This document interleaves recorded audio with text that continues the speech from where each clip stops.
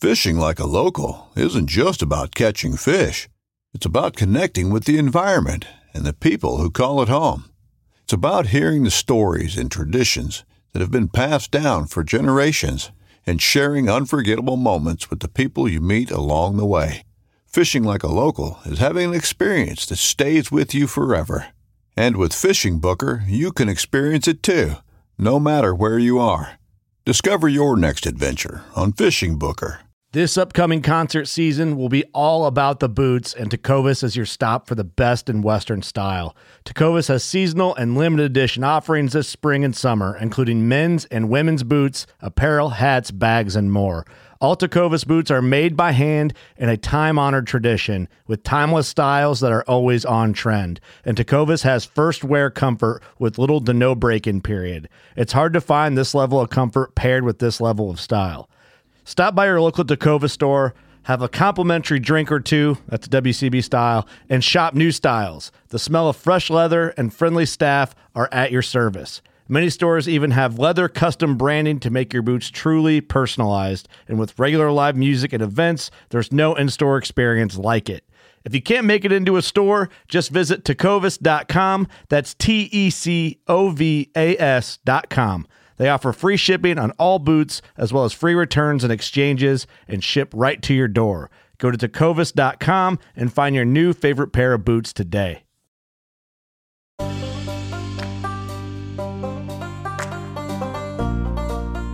What I love most about this crazy life is the adventure of it. Juliette Binoche. I was bringing my pack into my tent at night, and I put it down by my feet, and I left trail mix in my hip belt. And I was, in my tent in the shelter where there's mice. And so in the middle of the night, I thought I was dreaming because I could hear things scurrying around. And I could see that, I opened my eyes, I could see their shadow on top of the tent. And they were basically like, I feel like it was like Ratatouille, where they're just like belly sliding down the tent, like, whee, there's food in here. And I didn't realize until the morning that they had chewed a hole through the tent, through my hip belt, and they were just feasting on trail mix. And I was so devastated. I cried. Like, oh, my tent has a hole, my pack has a hole. This is awful. I was so upset. I'm Doc, and this is the John freaking Muir Pod.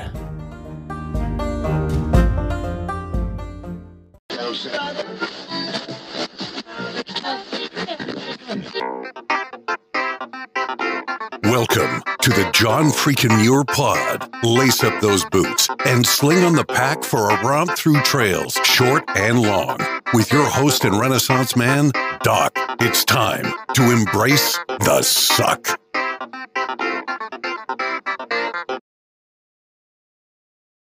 Welcome back to another week on the trail, dirtbags and hiker trash. I'm Doc, and this is the John freaking Muir Pod. Let's start off with a reminder. If you are enjoying the podcast, take just a minute, help us out, leave us a review on Apple Podcasts. And if you're not enjoying the pod, well, just go ahead and keep that to yourself. All right, let's get to this week's guest, a thru hiker who is calling in from the Deep South. And by the Deep South, I mean Antarctica. Welcome to the John freaking Muir Pod, Anne-Marie Athey. How's it going, Anne-Marie? Good. Yeah, excited to be here. Yeah, so this is a first. This is a first for the podcast. I have talked to people who have visited Antarctica, but I have never had somebody call in directly from Antarctica. Woohoo! Very cool. Now, you are a thru hiker, and we typically go by trail names here on the podcast. Have you picked up a trail name during your AT hike? I sure did. Yeah, I'm Zipsss. Zipsss. And I noticed that there are 3 S's at the end of zip. Yes. Yeah. That kind of goes along with how I got the name. Did I tell you that? Yeah, let's talk about that. I just want to know, because it has 3 S's, does that mean when I call you by your trail name, I have to extend the S sound? I have to say Zipsss? No. Or is no, it just not for at all. spelling only? No. Just for spelling. Just for Got spelling. Okay, so let's hear the story. How did you come by Zipsss? So early days on the trail, and I was camping with a couple of guys in the evening, going through my, nighttime get ready for bed routine. And when I started, I was so waterproof. I had everything in dry sacks, and inside of the dry sacks there were Ziploc bags, and inside of the Ziploc bags there were Ziploc bags. I think I was completely nervous that everything was going to get wet if it rained. And I made a lot of noise in the evening once we'd all said goodnight and we're in our tents. There's the constant sound of zippers and zips. And the next morning, they're like, dude, your zips, you can't even project that. And so then the 3 S's is because of the insane amount of zips that there were. I love that. I love, you were really prepared. Nothing was going to get wet in your pack. I mean, you had bags. Oh my gosh, no. And I lost all that stuff so quickly. As soon as I realized how ridiculous it was. So how much extra weight were you carrying just in bags? I mean, just to make sure that everything I have no dry. idea, but too much. Some people shed weight by, leaving behind luxury items or maybe certain types of food. You shed weight by just getting rid of the Ziplocs. Yes, definitely. Okay. Now, Zips, have you had a chance to listen to the podcast before? I have, yes. I've listened to a few episodes down here, actually. The John freaking Muir Pod has been playing in Antarctica? It sure has. It's been playing, and for the other members of my team, they've listened to it as well. So not just myself that has enjoyed it, but others. Nice. You know what that means? That means that we're gonna zip to the top of the charts in Antarctica. The podcast charts. They've broken up, by country, and so I fully expect to see the John freaking Muir Pod #1 in Antarctica. Yeah. Well, Zips, I asked you because I want to make sure that you are aware that we have a segment towards the end called the Pro Tip Inside of the Week. And that's where I will turn to you and ask you to share some trail wisdom with our listeners to make their next outdoor experience even better. So don't be surprised when we get there. Okay. It's time for a current event. Oh, hey, we're going to throw in a current event this episode. We do that occasionally. I will pick a headline from the news, and you and I will have a chance to discuss it, share our ideas, our thoughts on this. And I thought this would be perfect because you are in Antarctica right now, and I saw a headline about Antarctica the other day, and it's about Antarctica's Doomsday Glacier. Are you familiar with that glacier? Oh, yeah. And I don't know how to say it properly, but the Thwaites Glacier. Yeah. Yeah. I'm glad you went first on that because I don't know how to pronounce it either. I'm gonna go with Thwaites as well. It's Thwaites, and it's roughly the size of Florida. And scientists have been keeping an eye on this because if it collapses, then it's going to result in some serious sea level change. Yeah, like 2 feet, I think. It's funny because people, being down here and then everyone back home, as soon as something pops up in their feed about Antarctica, I get like inundated with messages about it. So that one actually has been coming in recently. So I have read some of the articles about it. Mm-hmm. Yeah, there have it's been said 2 feet, like you said, it could be a 2 feet rise in sea level. But also, I've read that scientists have also estimated that global sea level could ultimately rise about 10 feet if it collapses, because it acts as a natural dam to the surrounding ice in West Antarctica. That's exactly where I am, West Antarctica. Okay. So the first thing I did when I read the first article was look out the window to see if I was going to end up underwater, if I was okay. And I think I'll be okay. Now, were you able to run out there and trot out across the ice and just check on the glacier firsthand, put some eyes on it? I'm not that close to it, but I've been walking on the ice for about 4 months now. Okay, and let's talk about that. What exactly are you doing in Antarctica? So for the past 4 months, I have been a food services steward. So I'm at a research station called McMurdo. It's the U.S. station down here. They have got 3. And so it's like it's an old Navy base. So it has kind of that feel to it. And there are scientists here during the austral summertime. So that's the past 4 months. And then it takes a village to keep the station going. So everything that you kind of have in normal life, you have mini version down here. So it's communal living. You've got 2 to 4 roommates, and then there's a galley to feed everyone because there's no restaurants or grocery store or anything like that. So we all eat communally as well. And I keep the food coming, keep the galley clean. I wash a lot of dishes. But it's all in the name of science, and it's awesome. Now, yeah, I was wondering about that because I saw in our notes that you're a steward down in Antarctica, and I was wondering, you think of Antarctica and you're thinking, okay, people are doing research down there. That pretty much everybody who's on the continent has got to be a scientist. But then if you think it through, like you said, it's a village. Some of the scientists may not have the skills to cook or fix stuff or, whatever else it's going to take to live down there for an extended period of time. So you've got other people there from varying walks of life as kind of support staff. Yes. Yep. And during the summer, there's anywhere from about 900 to 1,200 of us, including the scientists. And then that drops down to about 150 people for the winter. And it's everyone. You've got me being a food services steward. You've got the cooks. You've got janitors, fuelies that keep everything gassed up, running, carpenters, HVAC, everything. You got everything.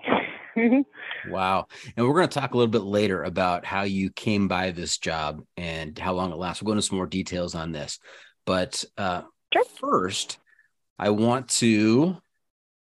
The must bring gear review. Go to the must bring gear review. Let's get back to the trails for a second here. And this is a feature we've been doing this season called the must bring gear review. And it's sponsored by the ultralight backpacking gear company, 6 Moon Designs. And here's how it works. Zipsss, if you were to let a stranger pack your bag with pretty much generic gear for a multi-day, or in your case, a multi-month hike, what is the one specific piece of gear you would insist on being packed? And if you've got a particular brand for that specific piece of gear, even better. So Zipsss, what is your must-bring piece of gear out there on the trail? Must-bring piece of gear is definitely going to be around my sleep, because sleep is so important. So my sleeping pad, and that's a Nemo Tensor Long and Wide. It's also a luxury item. Nice. Yeah, now, got to get a good night's sleep. Now, the Nemo, is that the one that has one of the ones that has that special coating that sounds like a potato chip bag when you move around on it? No, I don't think it's super noisy. I think it's pretty quiet compared to others. I mean, they all make noise, but it's not bad. Okay. Now, in terms of your hiking experience, were you pretty much a solo hiker, or did you camp with or hike with a group? I started off alone, and then I actually met someone on the second day, and we ended up hiking the whole trail together. Okay. We didn't hike together in the very, very beginning. We just kind of hiked around each other early on, and then probably 2 weeks in, we were together. Okay. I was going to ask if you ever got stuck with somebody in camp that had one of those squeaky sleeping pads. Yeah, there's always noisy people. Yeah. All right. Yeah. Hey, to help us keep talking about gear, it's the hiking pole. We're going to go to the hiking pole, and that's pole spelled P-O-L-L, like a survey. not like the thing you carry in your hands. And this is a 7-question survey that's going to help me assign you a score from 1 to 100 on the sanity scale, where 1 is completely insane and 100 is completely sane. Now, you have to know right off the bat that anybody that's done one of the American long trails, there's an automatic 25-point deduction. And I think there's an additional 10-point deduction. I'm looking back in the rule book here for anybody who's currently stationed in Antarctica. So your top score, For sure. your top score, if you do excellent on this poll, your top score is 65. How do you feel about that? Excellent. Makes sense, right?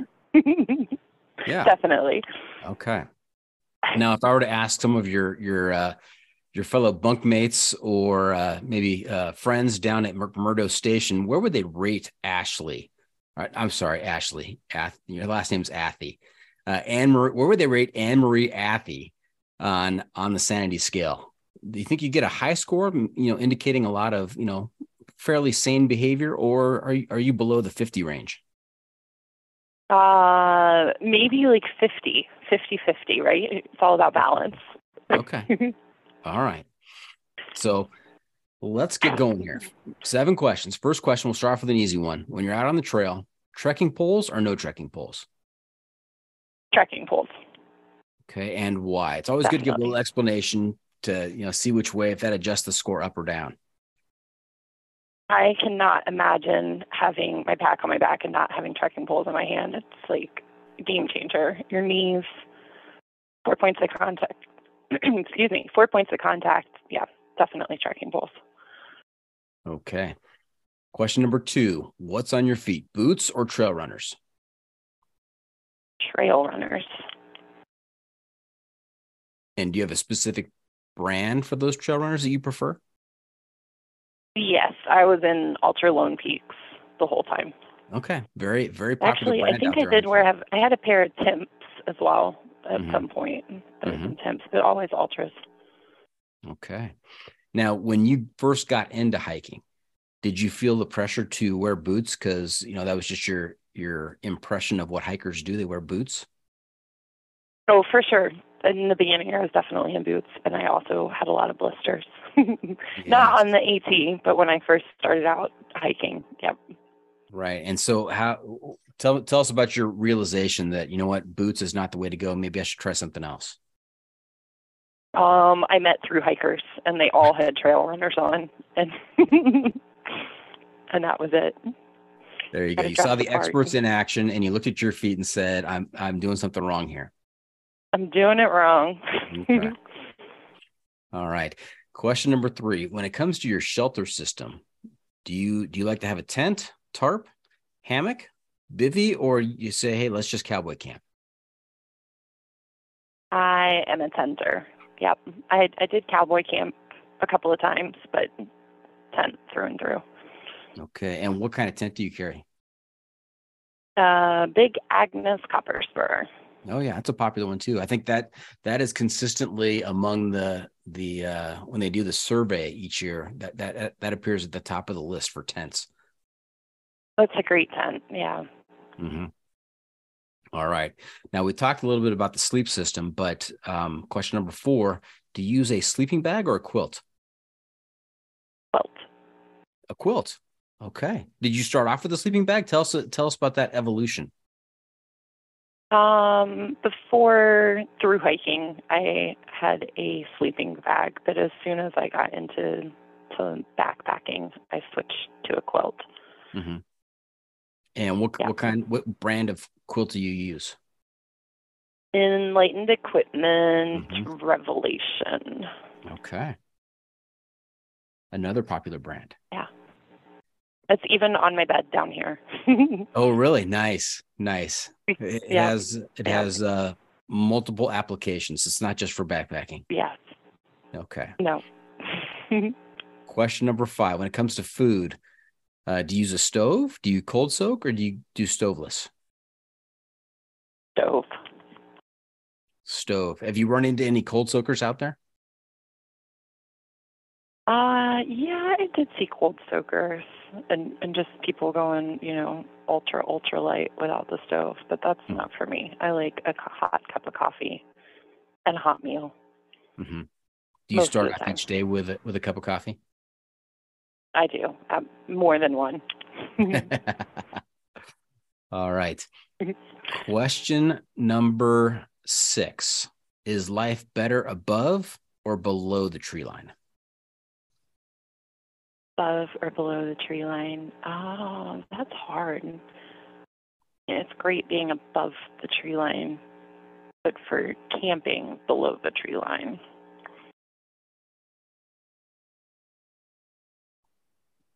I'm sorry, did you decide on one of those?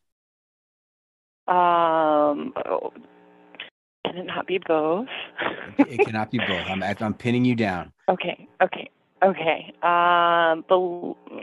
Below the tree line? It's hard because I don't know. Is the question like for sleeping or is it for just in general during the day? Because it's nice being above the tree line for the views, but I don't want to sleep above the tree line.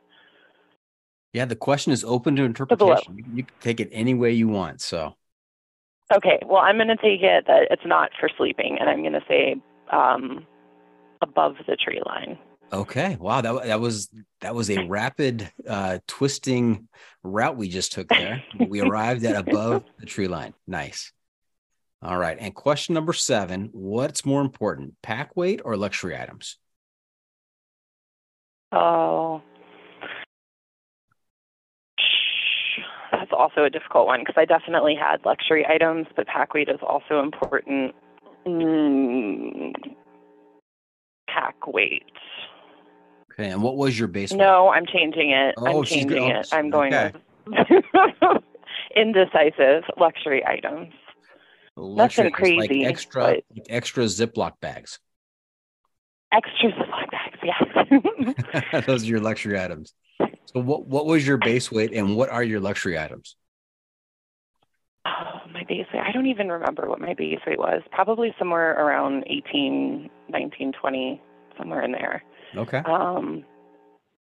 Luxury items, my sleeping pad, because I didn't need a long and wide, but I'm a side sleeper and I kind of roll around, so I wanted to be able to have that extra space.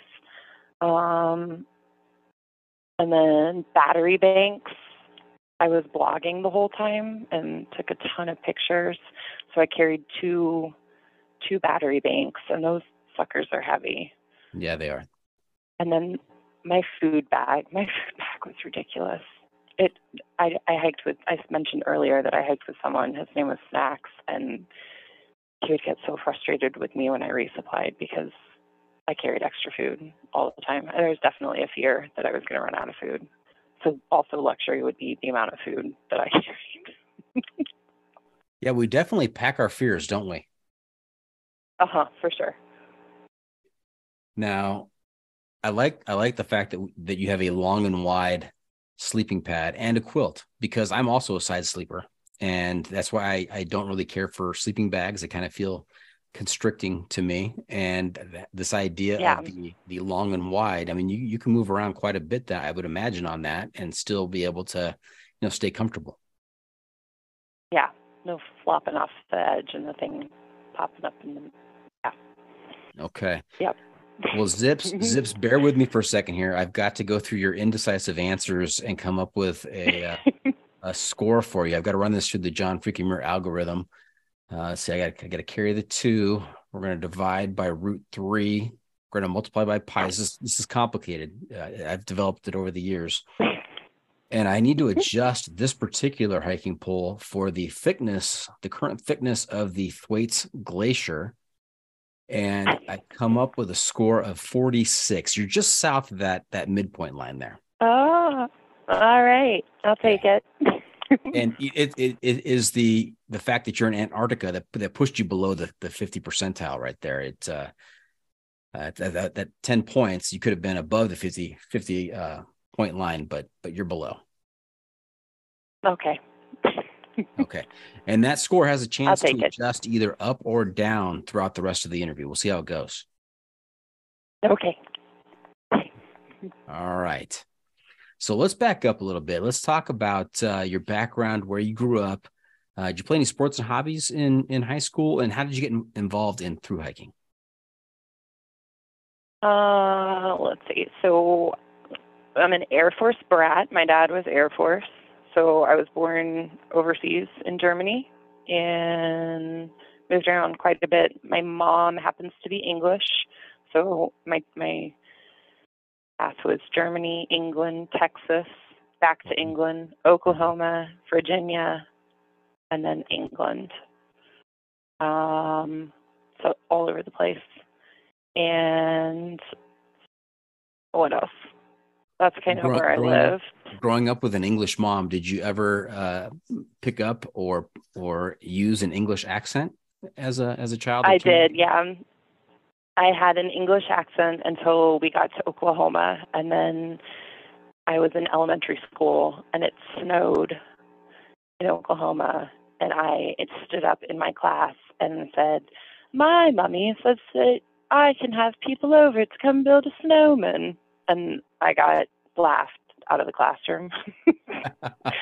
I remember this very specifically because I think my accent went away very quickly after that. Everyone was running around saying, "Snowman, snowman," and then it was done. Done for. Kids are mean. Kids are mean. That's for sure. That's for sure.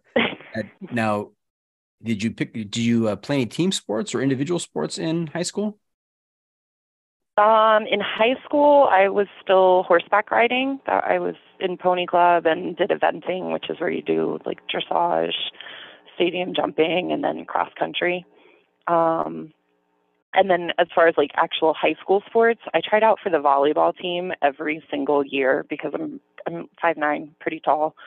And I thought, okay, I'm tall, I'll make the volleyball team. I didn't know what I was doing. I didn't actually know how to play. And I also found out later that we were like state champions. So it was really competitive. And I just was completely ignorant to all that. So I never made the team. And then when I think it was my junior year, they introduced lacrosse, and pretty much anyone who tried out got on the team. So I played lacrosse. Nice. Yeah. Two different, the opposite ends of the spectrum there. You've got a program that is state championship caliber, and then you've got a brand new sport. And so, yeah, there's some odds to be factored in there in terms of making the team. I was just oblivious. And then how did you get involved in through hiking? Did you do a lot of camping as a family when you were growing up, or how did this all come about?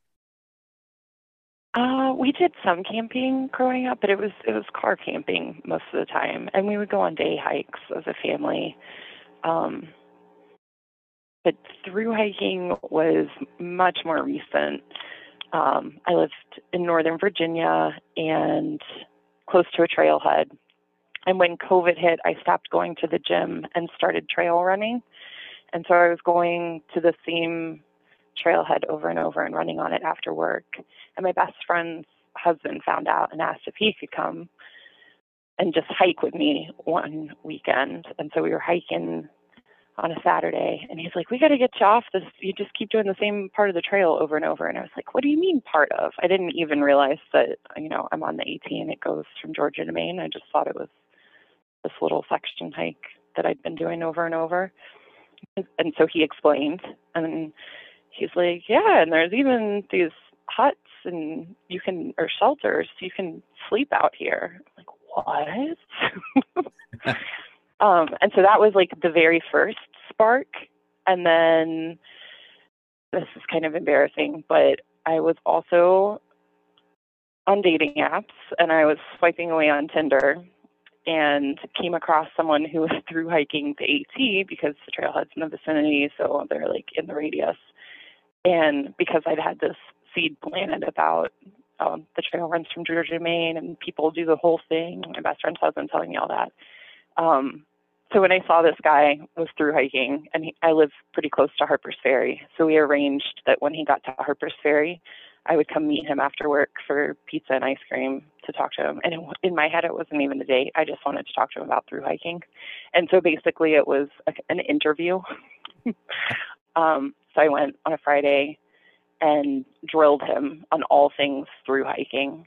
And then by the end of the conversation, he's like, "Why don't you come hike with me for a few days?" And it just so happened that the next weekend was 4th of July. So I had a couple extra days off of work anyways. And I threw caution to the wind and went on my first backpacking, overnight trip. And it was 5 days. We started at Penmar on the Maryland PA border and did the first 60 miles of Pennsylvania. And I cried every day, tears of joy. I was like, oh my God, I have to do this. And that was it. I came home. I sold my couch immediately because I might have been a little hasty and thought that I could just pick up and start hiking immediately.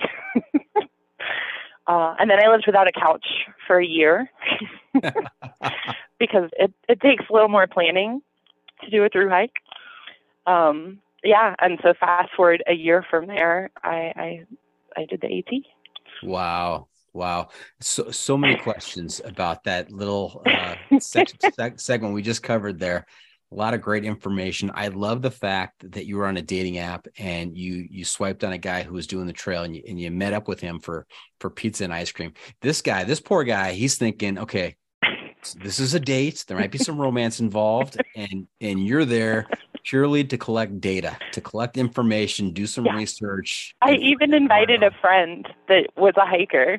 I was like, oh no, it's totally cool. Like, you can come along, pick his brain with me. And he would have, but she said no, because she was like, you're crazy.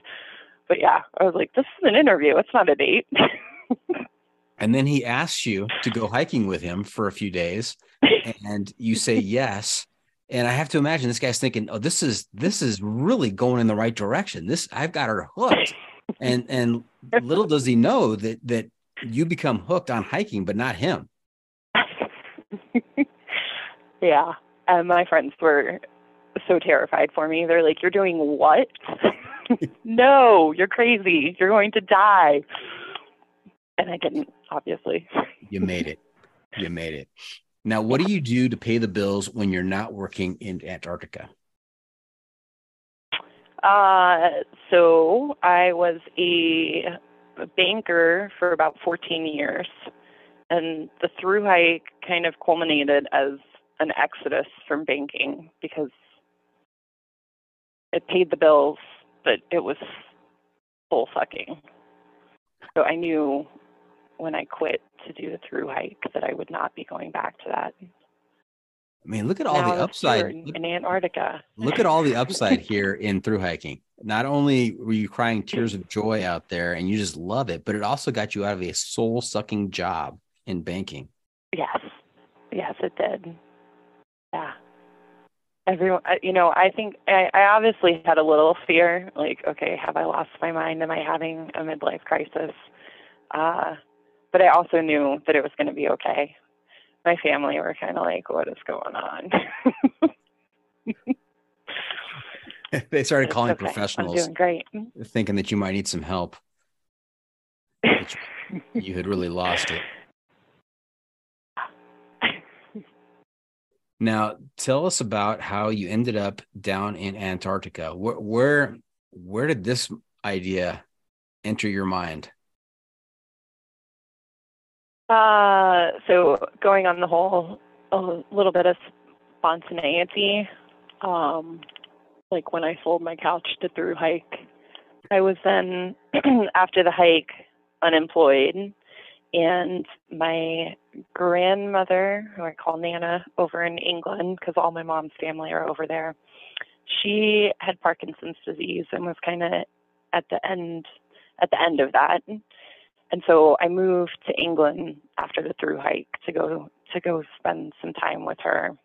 And I ended up being her caretaker for the last 5 months of her life, which was an amazing experience. It was a very trying experience, but this was just another thing, right, that the through hike enabled me to do, to be in a position to go and spend 5 months with her, since I didn't have a job. And then also, my dad was back here in the States on the liver transplant list. So I had a whole lot going on after the through hike. Yeah. And I had agreed before going over to England to be his primary caretaker once that call came that there was a liver available. So I kind of went to England knowing that I'm going indefinitely, but a phone call is eventually going to happen. and I'm going to have to come back to the States. And so 5 months after being there, the phone call came for my dad, and I flew back to the States. He had the transplant before I got back, so he was still in the hospital. And so began my time caring for my dad, which was a lot more trying than caring for my Nana. I love them both dearly. I love you, Dad. But father and daughter is a whole different relationship than Nana and granddaughter. And we were both going crazy because he was in a lot of pain, and we were stuck in this makeshift hotel room down in Richmond because the hospital that he had the transplant was about 3.5 hours from where we live. So we were sharing a hotel room, and that was for an extended amount of time. And that's hard. We're in a very small space together after not living together for a really long time. And so I was surfing the internet, dreaming of being anywhere but that hotel room as much as I loved him. And also researching, because I knew that when the time came when he was all healed and able to live independently again, I would take off and continue, because the whole point of quitting the job and then doing the through hike was to then live kind of nomadically and get seasonal work and just travel and see the world. So I was looking at what that would look like and just trying to get ideas. And I was scrolling away on social media and came across a job ad. I think it was on Basecamp, outdoor jobs, or I think that's what it was called, for being a steward in Antarctica. And I was like, what's this? And clicked on it and read about it and thought, that sounds insane. And did a little bit more research and found out that people apply year after year after year to get down here and don't get down here, and thought, well, I'm not that invested in it. I never even thought it was a possibility. And so I kept scrolling, looking at other stuff. And about 5 minutes later, I was like, you don't know unless you try. So I updated my resume, matching those keywords, and submitted an application on a Saturday. And then on Monday, the phone rang, and I was offered an interview for Tuesday morning. And then the rest is history. Holy smokes. And the running joke with my family is that my dad and I were butting heads so bad and driving each other crazy that I came all the way, and I'm not at the South Pole, but pretty close to it. So I had to run as far away as possible to get away from Dad, which is not true. I was going to make that observation, but you beat me to it. I was also going to say that isn't it funny the sequence of events in our lives that lead us to where we end up? I mean, the fact that you absolutely were doing some trail running, and then your best friend's husband told you about the AT. It's one conversation that can change your whole trajectory. It is, and I love that. I love that so much. So when if I can digress here, because you mentioned one conversation or just one thing that can change everything.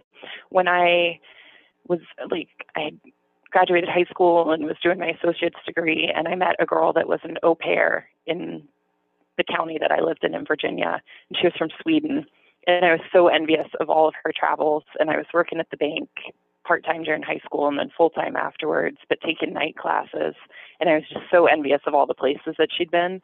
And we were at dinner one night, and I was telling her this, and she's like, well, why don't you travel? And the next day I went into the bank.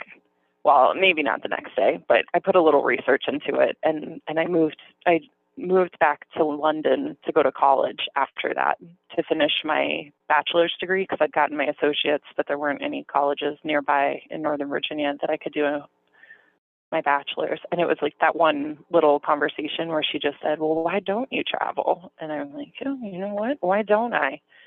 And I always think, what if I'd never had that conversation with her? Where would I be?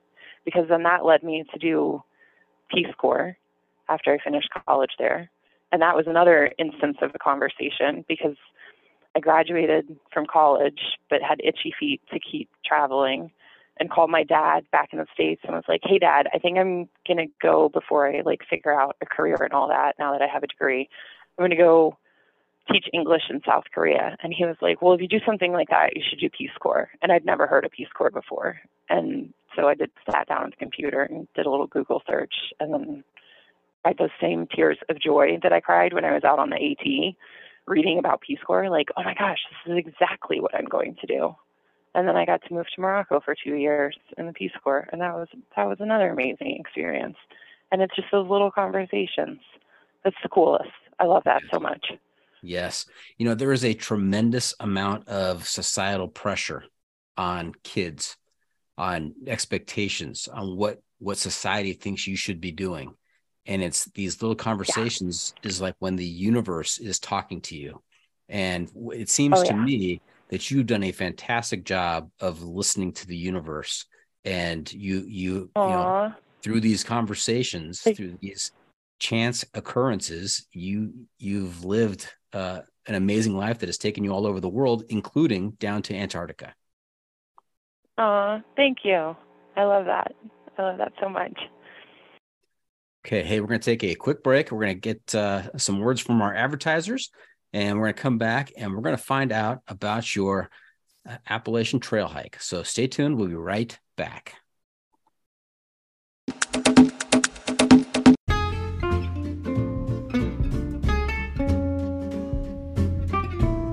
From the backcountry to the backyard, we believe everyone deserves the highest level of protection.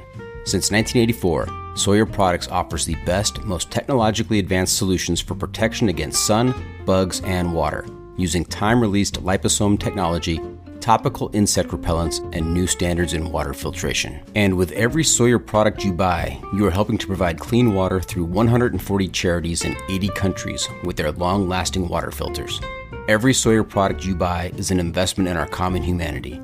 Choose Sawyer and keep the adventure going, knowing that their products have been tested and chosen by those who count on serious protection on the trail all day long.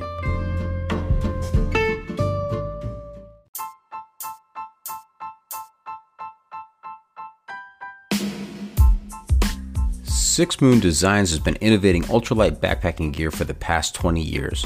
With a wide range of products ranging from ultralight shelters to backpacks and accessories like their extensive line of trekking umbrellas, Six Moon Designs is sure to have a great piece of gear for your needs. With the company philosophy being that gear should aid one's experience, not define it, Six Moon Designs thinks the more time people spend outside the natural world, the better off this world will be. And remember, go wild, live young.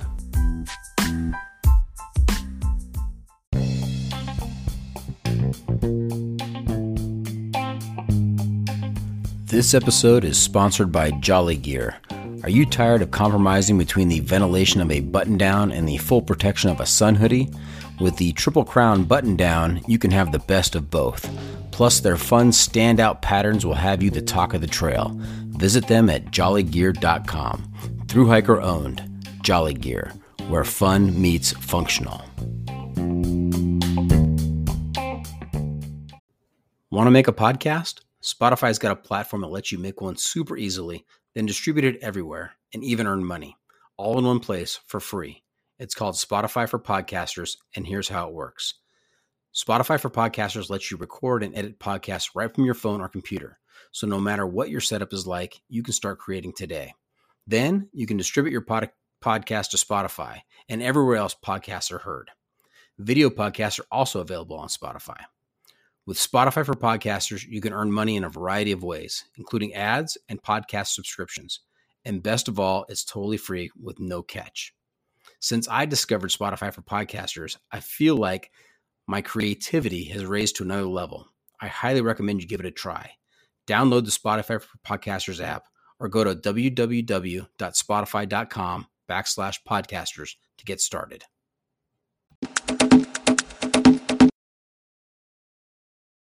And welcome back. We are talking to Anne Marie Athey, aka Zipsss, who is calling in from Antarctica. And we heard a little about her childhood and her incredible path to now calling in from McMurdo Station to talk on the John Freaking Muir Pod. Let's talk a little bit more about McMurdo Station. I have to confess, and I can't believe I'm confessing this on the podcast. But my wife and I recently have kind of found ourselves intrigued and watching, it's a guilty pleasure, watching Below Deck. Are you familiar with that show, that reality TV show? Is that the one where people work on yachts? Yeah, like super yachts, mega yachts, very expensive to rent out. And I think I have. It's, the seen crew a who couple lives, episodes of that a long time ago. they live below deck, and they, you've got the deck crew, and you've got the housekeeping crew, and you've got the chef. Again, and as you were describing McMurdo Station to me, I had these comparisons running in my mind to Below Deck, because you got the captain of the ship, for sure, the guests, but then there's a whole other support staff there to make sure everything goes as it should. So I'm thinking they should do a reality TV show from McMurdo Station. Yeah, it's definitely, it's also like a social experiment. I feel like putting all these people together that are living and working and recreating together, like, yeah. Yeah. Special. Any drama down there at McMurdo? Oh, there's tons all the time. Yeah. You care to offer up an example? That's our form of entertainment. Yeah. You care to offer up an example, or is it you don't want to burn any relationships? I don't know. Well, I mean, in a general way, I knew coming down that the term ice wife existed, which is like married people come down, but then not together. One of the spouses comes down, and then they get an ice wife, and that's a real thing. And I knew that it was a real thing, but I didn't know to what extent. It's kind of insane. Because you're down there for months, right? Yeah, and we recently got Starlink. They took it away for the past few days because they're stress testing it, but like you're pretty cut off as well. Like you've got 150 people, or sorry, not 150, like 1,000 people using the equivalent of one household's bandwidth for internet before Starlink. So you're pretty cut off. I mean, if I wanted to post to social media, I could sit at the computer for hours to try and do that and then not be successful. So, yeah. And you can't get incoming calls. It's like, yeah, you're kind of cut off. That's been hard. I don't want to date myself, and I'm not sure how old you are, Zips, but that kind of harkens back to the day of the 14.4 dial-up modem. Oh, yeah. I'm 38, so I get it. Yep. Okay. All right. So let's talk about how long are you down there for? What is the exact length of time that you sign up for? You sign up I signed up for summer season, the austral summer. So I arrived mid-October, which was a little late because there was tons of plane delays getting down here. So you go to New Zealand first, and then they fly you from New Zealand onto the ice. And it takes a lot because the weather is unpredictable, as you can imagine. So I think I was supposed to be here on the 7th, and I didn't get here till the 17th. So I got this really cushy, nice vacation in New Zealand beforehand. But October through February is a summer contract through the end of February. Okay. And in terms of pay, what does a steward make down in Antarctica for a season? Okay, so we're the worst paid position on station, but I knew that coming in, so it's totally fine. You don't have any bills or expenses because like your food, laundry, everything's included. Like, but I make $600 a week. Okay. Before tax. Now, in terms of all the jobs down there, which one is the hardest to fill? If I want to apply and use the correct buzzwords and get down there, what job should I be looking at? Hardest to fill would probably be one of the more technical, where you have to have certifications and it takes like a skilled worker, because that's not going to help. Maybe not so many people with those skills are going to want to be away from family and come down here. But I think that for a steward, there's 30 of us, and they get like 3,000 applications every season. So I got really lucky. Yeah, I need to find an unskilled position that nobody applies for. Otherwise, I'm toast. Yeah. Take us through real quickly before we get to the hiking stories. What's a typical day for you down there? Typical day. There's No, most of the days are not the same other than the actual job itself. So you work 6 days a week. My contract's 54 hours, so it's a long work week.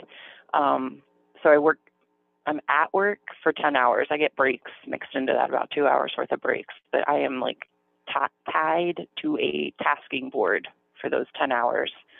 And it's a rotation of, scrubbing pots and refilling condiments and refilling, it's a buffet, so keeping the food out, all that kind of stuff when I'm actually at work. And then outside of work, I have part-time jobs.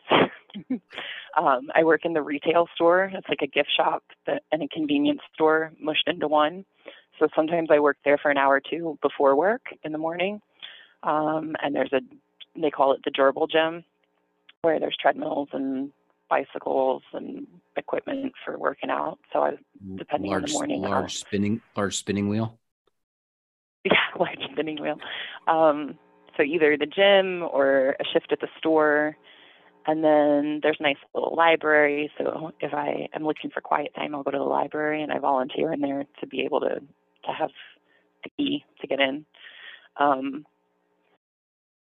I bartend on Friday or Saturday nights. There's 2 bars down here, and there's a huge, huge drinking culture, and I don't drink. So for me to be in the bar and bartending puts me in the social scene, but on the other side of the bar, which is nice. You're part of the coherent. You're part of the coherent social scene. Very much so. Yeah.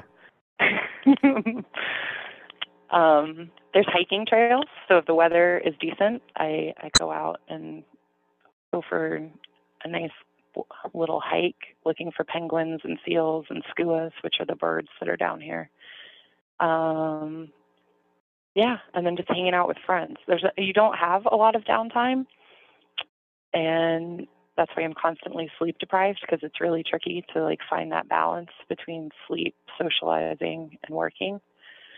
And then also just finding like quiet, private space. I'm just always surrounded by people. It was difficult to find a place to call in for this because there's 2 phones that are kind of near the cafeteria. Is called the galley. So there's 2 pay phones. They are actual pay phones, but you don't have to use coins to operate them. But you're sat there with the noise of the dishwasher and the music coming from the dish pit. And I was like, that's going to be too much background noise. So it took a lot to find a quiet spot. So where are you right now? Where are you exactly? I am in the office of the retail store. Okay. And are you calling in from a landline or a cell? Is cell service I'm on a even landline. a thing? Okay. No. Cell service is not good down in Antarctica, I take it. No. When Starlink is up, that's nice, but that's just temporary. They gave us like a free trial until March 10th, and then it goes away. So you're calling in from the landline in an office of a retail store down at McMurdo Station. Yeah. Slick. That is awesome. Now, if we're looking at McMurdo Station from above, describe what it looks like. I mean, you have 1,000 people there. How many different buildings are there? Is there like one main building? I mean, what tell us conceptually, what does it look like? Yeah, if you looked like on Google Maps, I think you could probably see this giant blue building, and that's what I'm in. That's the main building that holds the galley, and then there's dorms above that, and the stores in there. And then all around that are other dorms and warehouse. It's just like a lot of corrugated metal buildings. And I don't know, I think it's like maybe a mile wide or a mile and, yeah, I have no idea. It's not huge. Okay. And then the other thing that you would see are like massive fuel tanks with the NSF logo stamped on top of them. Got it. But we're right on the water, which is pretty cool. It's water right now, but most of the year it's ice. Okay. There's a little bay where the cargo ships come in and bring us our supplies. Right. And do you have roommates? During the summer. I have 2 roommates at the moment. Yes. Okay. And then there was a third. So there were 4 of us at most. There is a 5th, possibility of a 5th because there's a bunk bed, but that has never been occupied, which is nice. And then my roommates are also it's a 24 operation down here. So you have people that work at night. So my roommates both are what we call day sleepers. So I couldn't call from my room because there's 2 people sleeping in it right now. Got it. Now, have you picked up an ice husband? Quiet space. Have I picked up a what? An ice husband. No. Or an ice wife. I've avoided all of that mess. Okay, good. Smart. All right. Let's talk about some hiking. That's not down in Oregon. Let's talk about the Laurel Highlands. Where are the Laurel Highlands, and what kind of hiking did you do in there? So the Laurel Highlands are in Pennsylvania, and near the what is it called? Ohio Pile, which is a state park. Mm-hmm. That's one of the terminuses. Is that terminus? And that was my shakedown for the AT. So when I decided to do the AT, I knew that I needed more than just the 5-night section hike that I'd done with the Tinder date. I needed a little more practice. So I kind of did a Google search of trails that were near me because I didn't want to go on the AT. I was like, I'm going to do that. So I don't want to go play on there knowing that I'm going to do it anyways. And I found the Laurel Highlands hiking trail, LHHT is the abbreviation. And actually there was a lady at work who a mutual friend had explained what was going on. And she was like, oh, tell her about the Laurel Highlands Trail. And she had done it. So she put me in touch with a woman that lived up there nearby, a trail angel. And I got a little more information from her. And I had 10 days of vacation to play with. So the trail's 70 miles long. And I knew that I wanted to max out the 10 days and be hiking for the 10 days. But I knew that 70 miles wasn't enough to do like a full 10 days. So I yo-yoed, and that was my shakedown. I parked my car in the middle, and I went north, and then I turned around and went to the southern terminus, and then I turned around and hiked back to my car, which was nice because I had a resupply sitting in my car to get me through the 10 days. That's awesome. That's well planned out. Nice idea. Yeah, it was cool. They call it Pennsylvania's Little Luxury Trail, though. So it was like my ease into things because I had never solo backpacked before. And it was a very nice intro because you have like designated camping spots. So I had to plan my mileage out. And then there's like 3 walled shelters at each of the camping spots, and you have to reserve in advance. And you get an entire shelter to yourself, which is very different than the AT. And there's bathrooms, not like proper flushing toilets, but like pit toilets, but like a building, not just a privy, if you will, like a maintained bathroom with teepee. Yeah, well, this is like glamping. Oh, totally. And I was so new to camping and being out there by myself that I put my tent up inside the shelter every night. It was also November and freezing. It was very cold. I'm seeing a trend here. We've talked about Ziplocs inside of Ziplocs inside of Ziplocs. Now we're hearing about you inside of a tent inside of a shelter. This is great.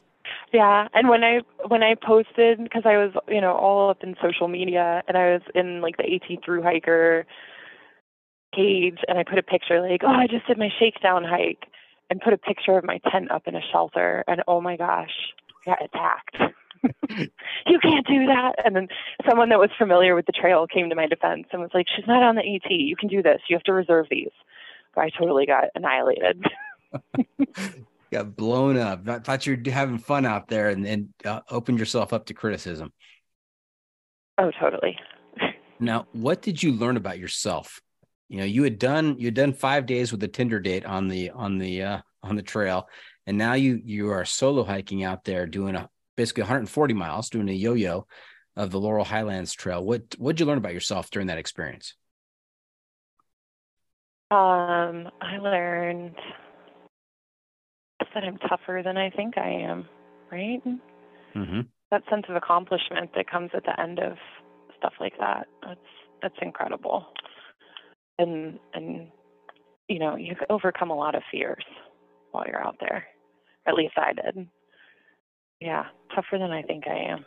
Nice. And that's a constant lesson. Like, I forget that, and I have to have another lesson to remind me.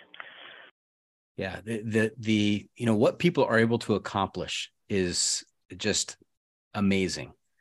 And since you're in South, you're not in South America. You're in south of the world. You're in Antarctica. Since you're in Antarctica, an example of that comes to mind with Shackleton and the Endurance. The fact that he had like 300 guys on this wooden ship that gets trapped in the ice, and they're gone for 2 years. They're missing for 2 years. During World War I, Europe could not send help because they're embroiled in a world war. And, the trials and tribulations that he and his crew went through, including, the boat being destroyed, dragging the lifeboats across the ice for, hundreds of miles, getting into the ice for life rafts and sailing for Elephant Island, which they could have missed if they were just 1 degree off one way or the other, but they finally made it to Elephant Island. And then from there, going back to, I think is it St. George, Prince George Island, to finally go. They landed on the wrong side of the island, away from where the city was. They had to go overland, 4 or 5 of them, and arrange a rescue mission to go back to Elephant Island, which was didn't have the resources for people to survive long on there. And everybody lived. Nobody died from that. Yeah. During that time. I mean, crazy. Holy cow. Are you kidding me? Yeah. My brain can't even comprehend that, because we are spoiled with so many luxuries down here. And to think about that, it's just like, it'll make your head explode. Yeah. So we are capable of a lot more than we think we are. And it's amazing to have those revelations out there. Yeah. Okay. Did everything go as planned on the Laurel Highlands Trail, or were you surprised by anything? Any surprises? I had my first gear issue, and it was kind of my fault. I was bringing my pack into my tent at night, and I put it down by my feet, and I left trail mix in my hip belt. And I was, in my tent in the shelter where there's mice. And in the middle of the night, I thought I was dreaming, because I could hear things scurrying around, and I could see that. I opened my eyes, I could see their shadow on top of the tent, and they were basically like, I feel like it was like Ratatouille, where they're just like belly sliding down the tent, like, wee, there's food in here. And I didn't realize until the morning that they had chewed a hole through the tent, through my hip belt, and they were just feasting on trail mix. And I was so devastated. I cried. Like, oh, my tent has a hole, my pack has a hole. This is awful. I was so upset. Those darn varmints. Did you use the trusty duct tape to fix that? No, I left it as it was. I was scared to put duct tape on it, because I'd read that you shouldn't leave the gooey marks. I just left the holes. And then I stopped tenting in the shelter. And I also was very diligent in checking my pack to make sure there was no food. I think I probably didn't bring my pack in my tent again after that either. Okay. And the good news was that trail is, there's mild elevation gain and loss on that trail. And the main gain was that morning. So I was able to go hike it out. All that frustration, I had to go straight up. Do some rage hiking, work it out. It totally was. Nice. All right. So you obviously had a great experience on the Laurel Highlands Trail, because the next year you decided you're going to do the full AT. Tell us about that. Yeah. AT was amazing. I don't even know where to begin. I started down in Georgia. I started late because of the whole situation with my dad. When I had to get to a point where it was okay to leave him, and that wasn't until the end of April, beginning of May. So I started in Georgia May 1st. My mom drove me down and dropped me off. And then I did a very strange hike. So I went from Georgia to the southern entrance of Shenandoah National Park. And then I flipped up to Maine. So I took Amtrak up to Maine and went south to Harper's Ferry, which is right by my house. And then I got off in Harper's Ferry and went back down to the southern entrance of Shenandoah and hiked north again home to Harper's Ferry. So it was a very flippy flop, flip. Yeah. So tell us the reasoning behind flip-flopping like that. So I mentioned that I met Snacks shortly after I started the trail, and then we kind of hiked together, and we were slow. We were very slow. Snacks was a bit of a party boy. He liked to stop at the hostels and hang out. So our zeros would turn into 2 or 3 day zeros. I probably had, because it took me 7 months. I started May 1st and I ended in the beginning of December. And there was probably a month of zeros mixed into that. And I can't completely, I'm not blaming Snacks for that, but it's a large component of the slower pace. Love you, Snacks. Got it. So I was chasing weather by the end of it. I was trying to stay warm.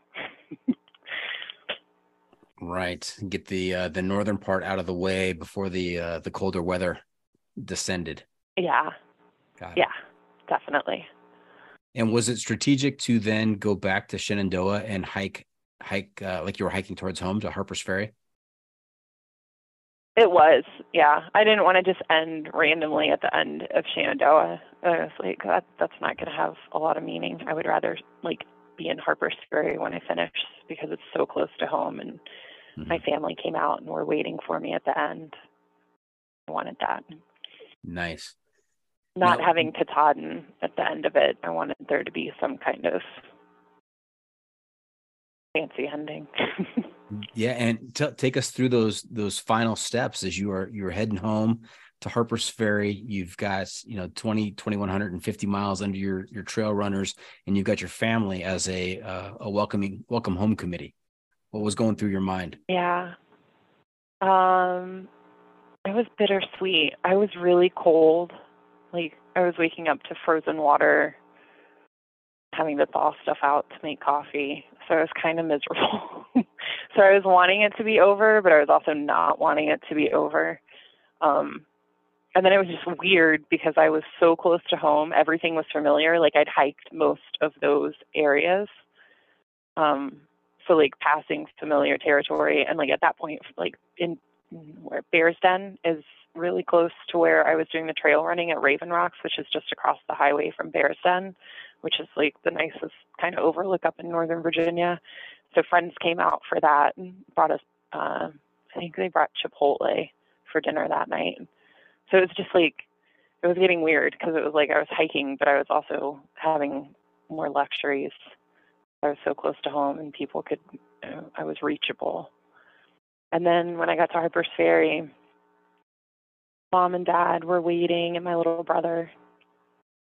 And it was completely bittersweet as well because I knew that Snacks and I were going to go separate ways. We had stuff planned out. So saying goodbye was really difficult because that's a long time to spend with someone. Yeah, bittersweet. Yeah. Now, all told, did you spend about 6+ months with Snacks? Yeah. About 6.5 months. Mm-hmm. And did post-trail depression set in?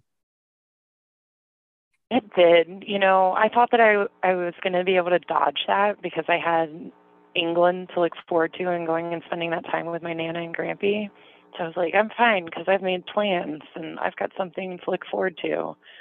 And then I got to England and, caring for a loved one that's near the end was difficult to begin with. And then on top of that, just the reality of kind of getting off trail and then immediately going into a crazy situation. So I can't compartmentalize it to just the trail. It was all kind of mixed together. But I ate a lot of cake. That I do know. Yeah, take us through what was a highlight? What was the highlight or a highlight from the AT? When you look back, what kinds of moments are you thinking of?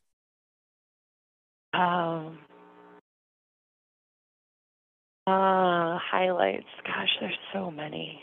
But I just loved New England because it's so different than Virginia. Like the South is kind of all similar to Virginia in a way. The South was cool because it was the beginning and I was brand new at through hiking and I learned so much in those early days. But then when you get up to New England, man, the scenery changes.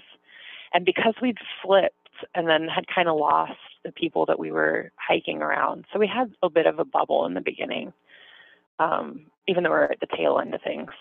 And then when we flipped and started hiking south, we got to, we're in the Whites near Bond Mountain, which is near Franconia Ridgeline.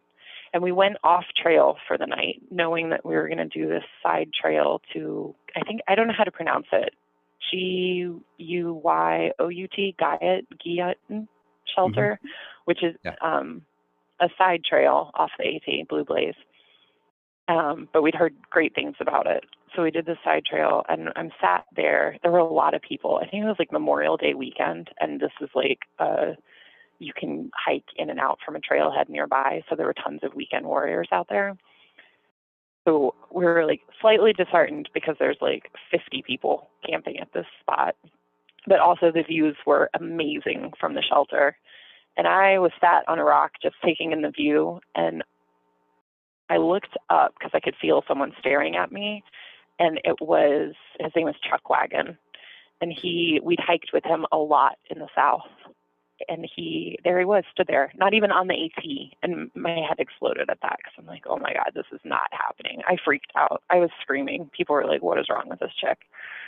And it was complete chance, even more than the fact that we weren't on the AT at that point, that we were on a Blue Blaze. He was not even to that point in his hike.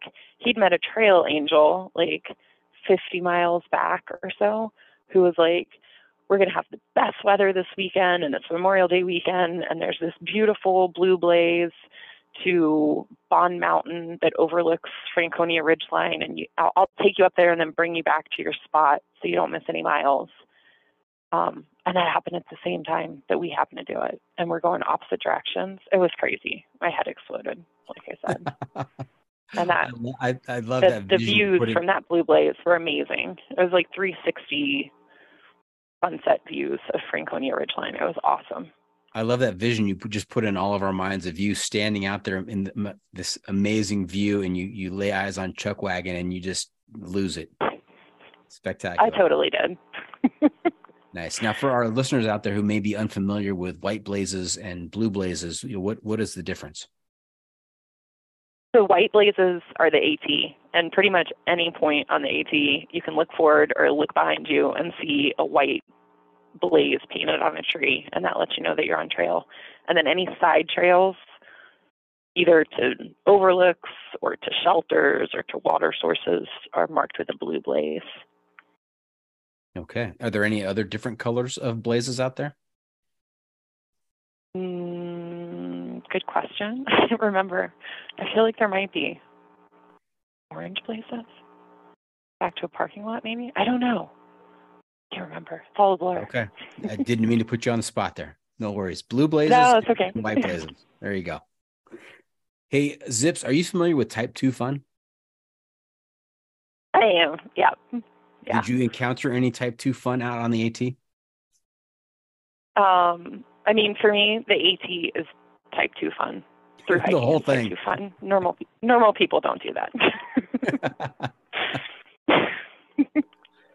I learned about Type 2 fun while I was out there on the AT. Someone referenced Type 2 fun. I'm like, what's that? And they explained, and I was like, oh, yeah, misery that you want to do again because you're enjoying the misery. Not that the hike was misery, but there's definitely stretches of misery when you're through hiking. You know, you just put it very succinctly. I've never heard anybody put it quite like that, but you're exactly right. Misery that you would like to do again. That encapsulates it right there. Yeah. That is great. Tell us about a situation where you're out there on the AT and you're thinking, what have I done? What have I gotten myself into here? Do you ever have any of those moments? Yeah, usually when it was raining. I hated, obviously, Zipsss, the Ziploc bags. I didn't want to be wet, and that's inevitable on the AT. And then putting wet clothes on the next morning that are slightly cold and just, gross.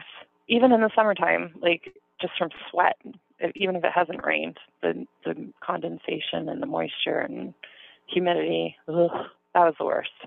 Hey, Zips, that's how I never got to a point where I was comfortable being damp. That's how you know you're alive, those moments. Yeah. Now, while you were out on the AT, you were also riding for the Trek. Tell us a little bit about that. Yes. Yeah, so I applied to blog for the Trek shortly before I left because they had been a huge resource in my kind of researching and looking at what I was getting myself into. And I enjoy writing, so I applied to be a blogger for them, and I did that while I was out there. I was in my tent or in the shelter typing away. I took lots of pictures to jog my memory and then would type up a little blip and get it posted. Usually when I was in town on a 0 or extended 0, I'd get the posts up. Yeah. And that was fun until, like the last quarter of it when I was cold and keeping my hands outside of my sleeping situation was difficult. And plus just like there's no comfortable way when you're in your tent to be typing. Like your forearms end up going numb and your fingers. So I would type until my hands went numb and then stop. Now, do they archive those posts? Are those still up? Can we see them? Yeah. Yep. Okay. I think it's like www.thetrek.com and then maybe / my name. I don't know, but you'll find me if you Google search Zipsss and the AT for sure. And that's Zipsss and with 3 S's, everybody. 3 S's. Mm-hmm. Now, I can't believe that they have not asked you to blog for them while you're down in Antarctica. I mean, that'd be next level. Yeah, it's a hiking blog though, so I don't know that it would be their jam. Are you keeping a diary? They haven't. I'm sure they have no idea. I am not.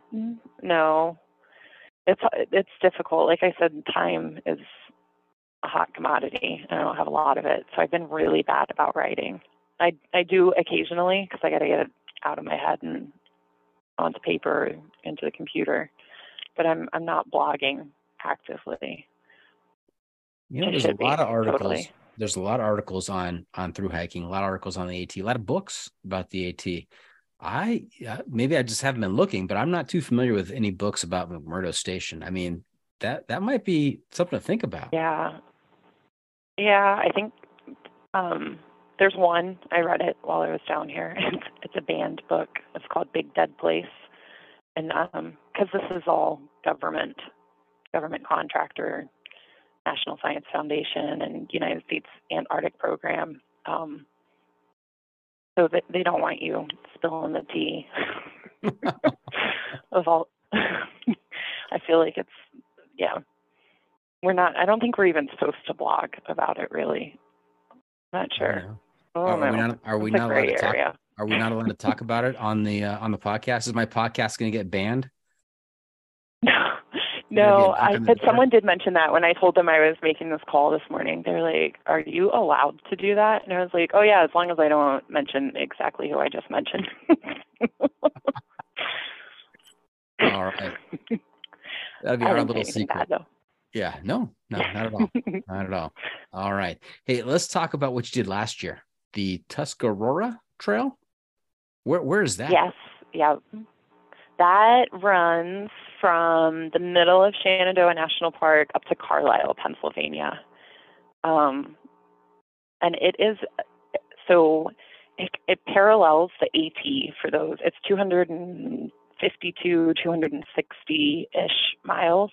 And it parallels the AT because in that area, they thought that the AT was going to be developed, like with housing and stuff all around it. So they thought they would lose that stretch of the AT. So they built this bypass that was going to be the official AT, but that never ended up happening. So now there's this trail called the Tuscarora Trail. Okay. And what time of the year did you do that? Did that in July. which I would not recommend.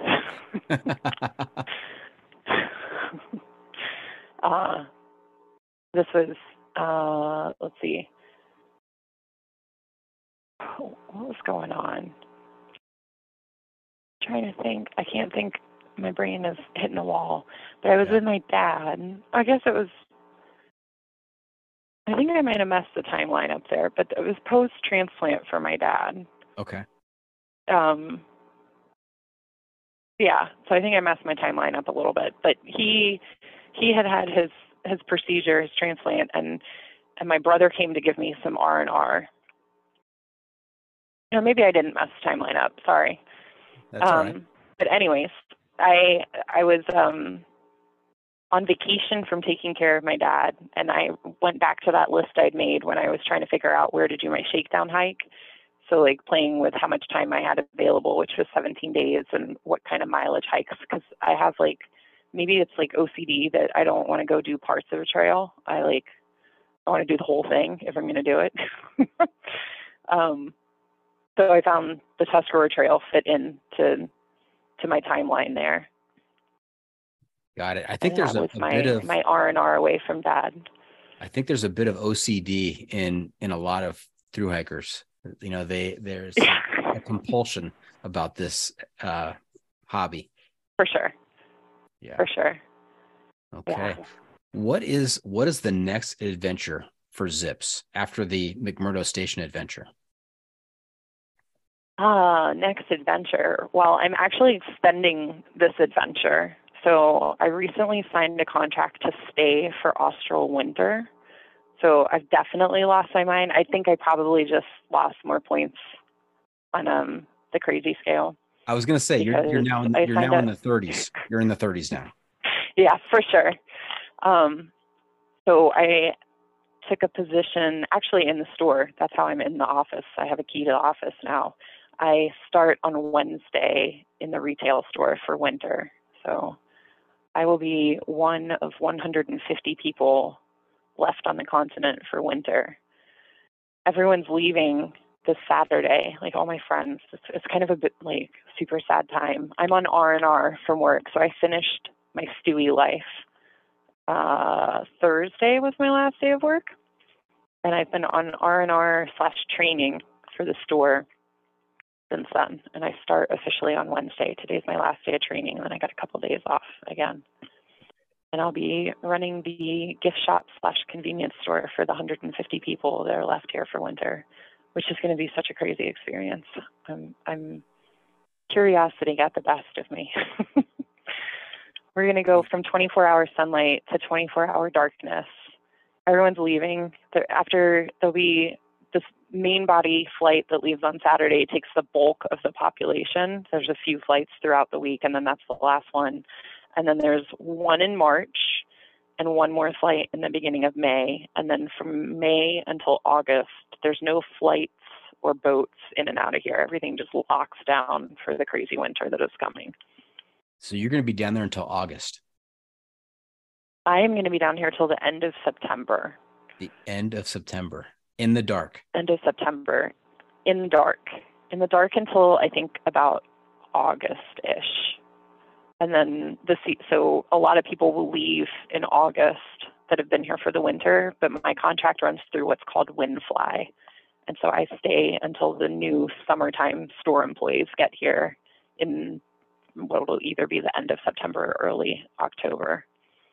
And a huge component to staying was that I brought all of my backpacking gear and I left it at the hub that we have in New Zealand, knowing that at the end of the summer contract, I would have a couple months of decent weather for hiking before winter sets in New Zealand. So I was going to do like 2 months of playing around in New Zealand after this. But when I found out I could stay here for the winter and that aligns with through hiking season in New Zealand, I was done. I signed up and I'm going to do and I have not heard, I can't even say the name of the trail that I'm going to do next. I call it the TA. It's the TA. Araroa. I'm with you on that. The TA, yes. So that's next.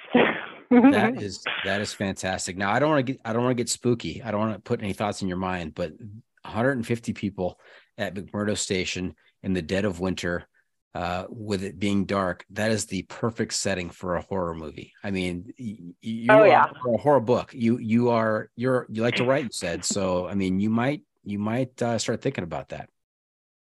Yeah, I'm actually, that was another, there were so many little pieces to the puzzle of this working out, but the fact that I haven't done any writing, and I really thought that when I got down here, I would be able to do a lot of writing, and then knowing that the winter is going to be just a completely different pace, and then that the job that I took is not being a Stewie where you have to look busy all the time. This is like, I can get my work done and then have downtime. So I'm really hoping to write a lot during that time. Okay, maybe we can do a horror follow-up episode. Maybe we do a follow-up episode. Yeah, for sure. In the depths of winter down at McMurdo. That'd be cool. Okay. Yeah, for sure. All right. Hey, Zipsss, you know where we are right now?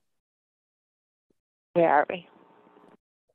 The pro tip insight of the week. It's time for you to share some trail wisdom with our listeners to make their next outdoor experience even better. It's time for the pro tip insight of the week.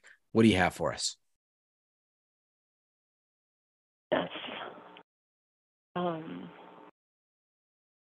don't even know. I feel like it's so cliche to say hike your own hike, but I also think it's really important. Yeah, make it your own. And I struggled a lot. I thought that when I finished the AT, I would have this huge sense of accomplishment, like I did for the the Laurel Highlands, and I didn't have that. And I think it's because of all the flipping around that I did and the chasing the weather. I ended up with imposter syndrome, thinking that I hadn't really done it, that I cheated by going up to the top and then like just constantly changing direction to chase the weather. Even though I hadn't, I still did all my miles. And then when I did the Tuscarora Trail and I was like on that time crunch and I had to get it done and I went in a straight line, I had that major sense of accomplishment. And then from that, I learned that there's more than one way to do it. And there's not a wrong way. There's not a right way. There's just what you do. And whatever you do, it's okay. So hike your own hike. I love that. There's not a wrong way. There's just your way. No. That's great. Yeah. That's great. All right. So there you have it. That's it. This episode is just about in the books. Hope our listeners enjoyed our time with Zipsss. Want to thank her for joining us this week. Anne Marie, how can our listeners keep up with you on social media and where can they find updates on your latest adventures if you're even able to post from your current location? You can find me on Instagram, and my, whatever it's called, my handle or hashtag is Anne Marie Sphere. So it's my name, ANNEMARIE, and then sphere, like atmosphere, but Anne Marie Sphere. Very clever. I like that. Remember to check out the pod on social media as well. We're on Facebook, YouTube, Instagram, Twitter, and TikTok. And if you have comments or clips you want to share, you can send it to me at johnfreakinmuir@gmail.com. The Adventure Media Recommendation. Zipsss, I'm also looking to you to share a recommendation for a book, a movie, documentary, some kind of outdoor media that keep our listeners connected to the trails. We call this our Adventure Media Recommendation. Do you have a good recommendation for us? I most recently read Pants of Perspective by Anna McNuff, and that's a book on her trail running the TA. And that was a good read. And Anna McNuff, if I'm not mistaken, she goes barefoot, doesn't she? She has, yeah. I don't think she did that on the TA, but she has done some crazy barefoot stuff that I can't even comprehend. You've got to build up some tough calluses to do some barefoot trail running. Yeah, that's some next level stuff. What have we not asked you? And before we wrap things up, just one more segment for you called What Have I Not Asked You That You're Dying to Tell Us About? And that is my daughter, who was born in Southern California, grew up her whole life in Southern California, but likes to try and put on some kind of accent. I'm not sure if that's I'm not sure what kind of accent that is, but there you have it. It sounded Australian. I like it. Could be. Okay. But I don't know. I feel like I did a lot of talking. I don't know. I feel like you asked me a lot of questions. I said a lot of things. I don't think I have anything else. Okay. Weirdest thing that's happened at McMurdo Station? The weirdest thing? Mm-hmm. Everything is weird here. everything. And there's a lot of onesies, like adults walking around in onesies. That's kind of weird. I didn't know that was a thing.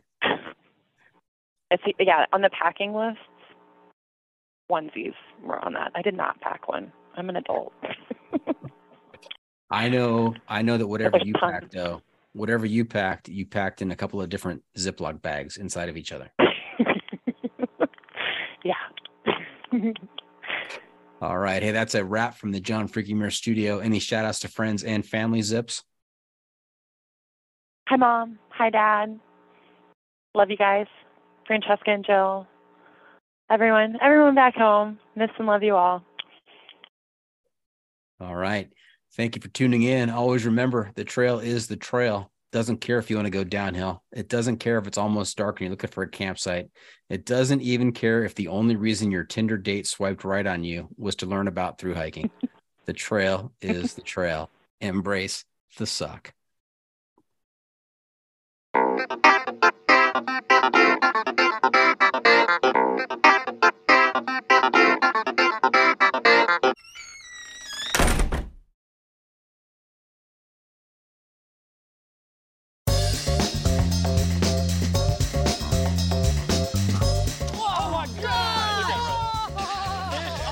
Every once in a while, it's fun to go like just full-blown redneck on these fish. This is like high-tech cane pole fishing right here. From the white sandy beaches to the crystal blue waters, enjoy the best fishing Panama City Beach has to offer during Chasing the Sun. Sundays at 9:30 a.m. Eastern on Waypoint TV, the destination for outdoor entertainment.